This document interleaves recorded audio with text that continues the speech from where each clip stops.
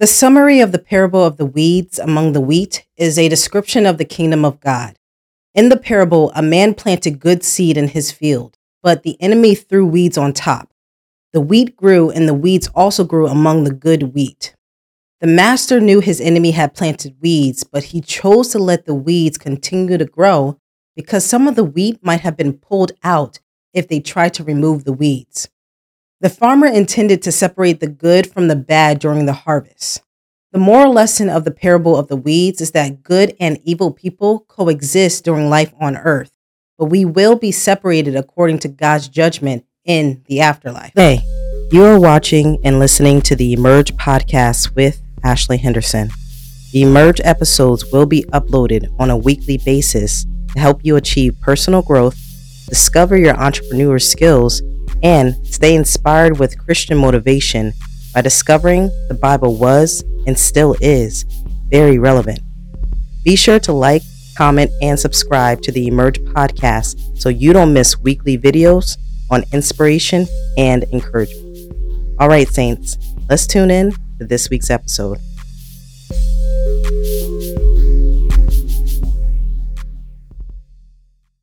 The meaning of the parable of the weeds is that God, who is the farmer, creates people, or known as the wheat, but the devil, who is the farmer's enemy, tempts them and some turn away from God, or known as weeds.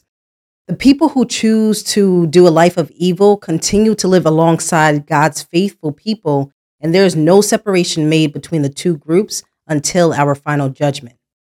The farmer chooses to allow the weeds to grow because some wheat may be pulled in the process of stripping out the weeds. Once the final harvest is made, evil can no longer hide in the spiritual world.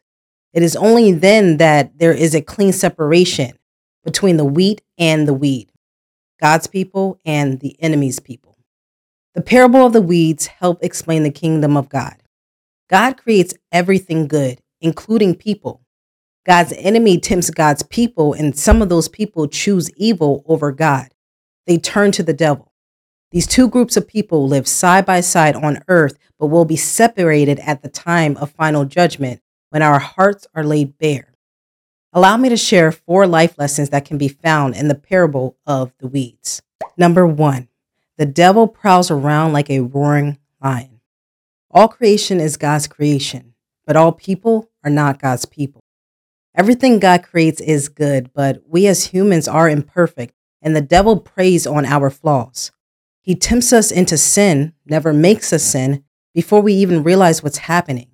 He plants seeds of jealousy, greed, selfishness, anger, unforgiveness, and every evil vice. When we let him into our minds and hearts, he quickly displaces God. We can turn away from God before we even realize what's happening. Everyone in your life is sent on an assignment, and it's up to us believers to discern, did God send you or did the enemy? Anyone who God sends into your life will be a blessing. They will add value to your life. Anyone who Satan sends has the same assignment, to kill, steal, and destroy. Recognizing the presence of anyone and anything that starts to pull us away from God is the first step to saying no to evil and preventing us from becoming weeds. Drawing near to God helps us stay firmly rooted in his love, especially when the devil pours out his tempting lies. When we're with God, we shut the door on evil's face. When we're with God, we strive to please him and not just please ourselves. It's when we follow ourselves to drift away from God that we open the door to evil. The second life lesson, be intentional in your walk with God. Remember, saints, we are in this world, but not of it. Our purpose is to be the reflection of Christ in earth as it is in heaven. In Matthew 12:30, God said, whoever is not for him is against him. It can only be one way or the other.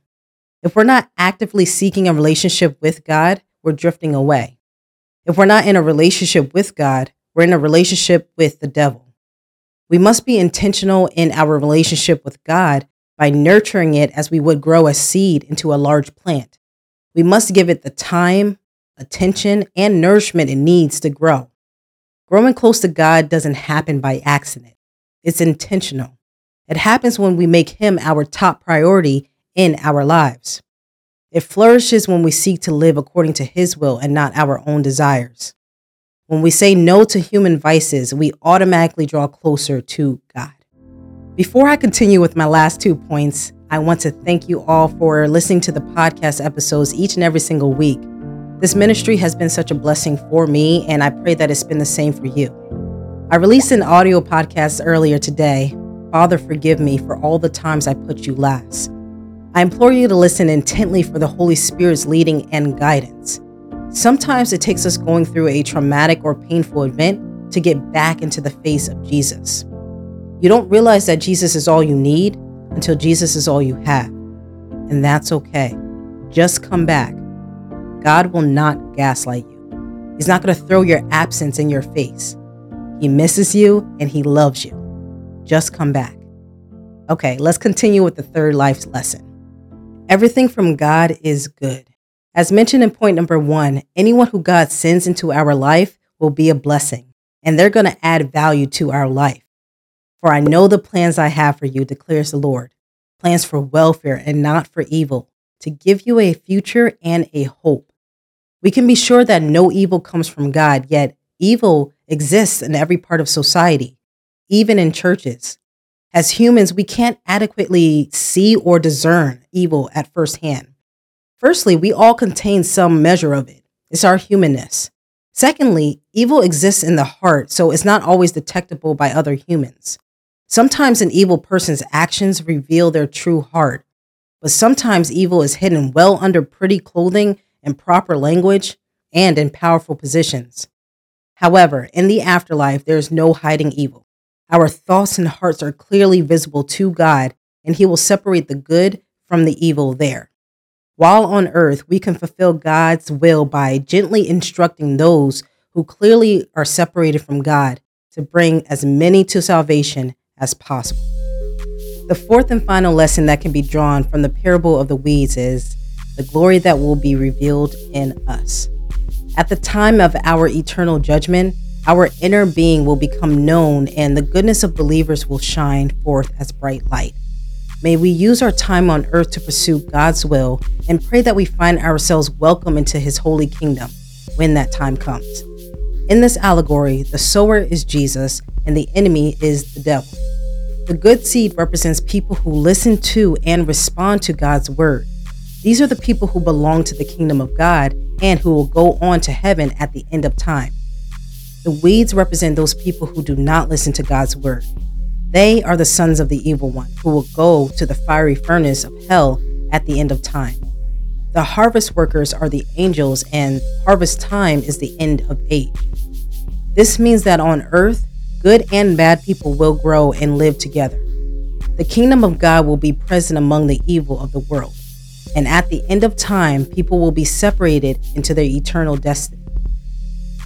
I hope this episode has given you a clear understanding of this well-known parable of weeds in the Bible. Be blessed, saints, and I will catch you in the next one.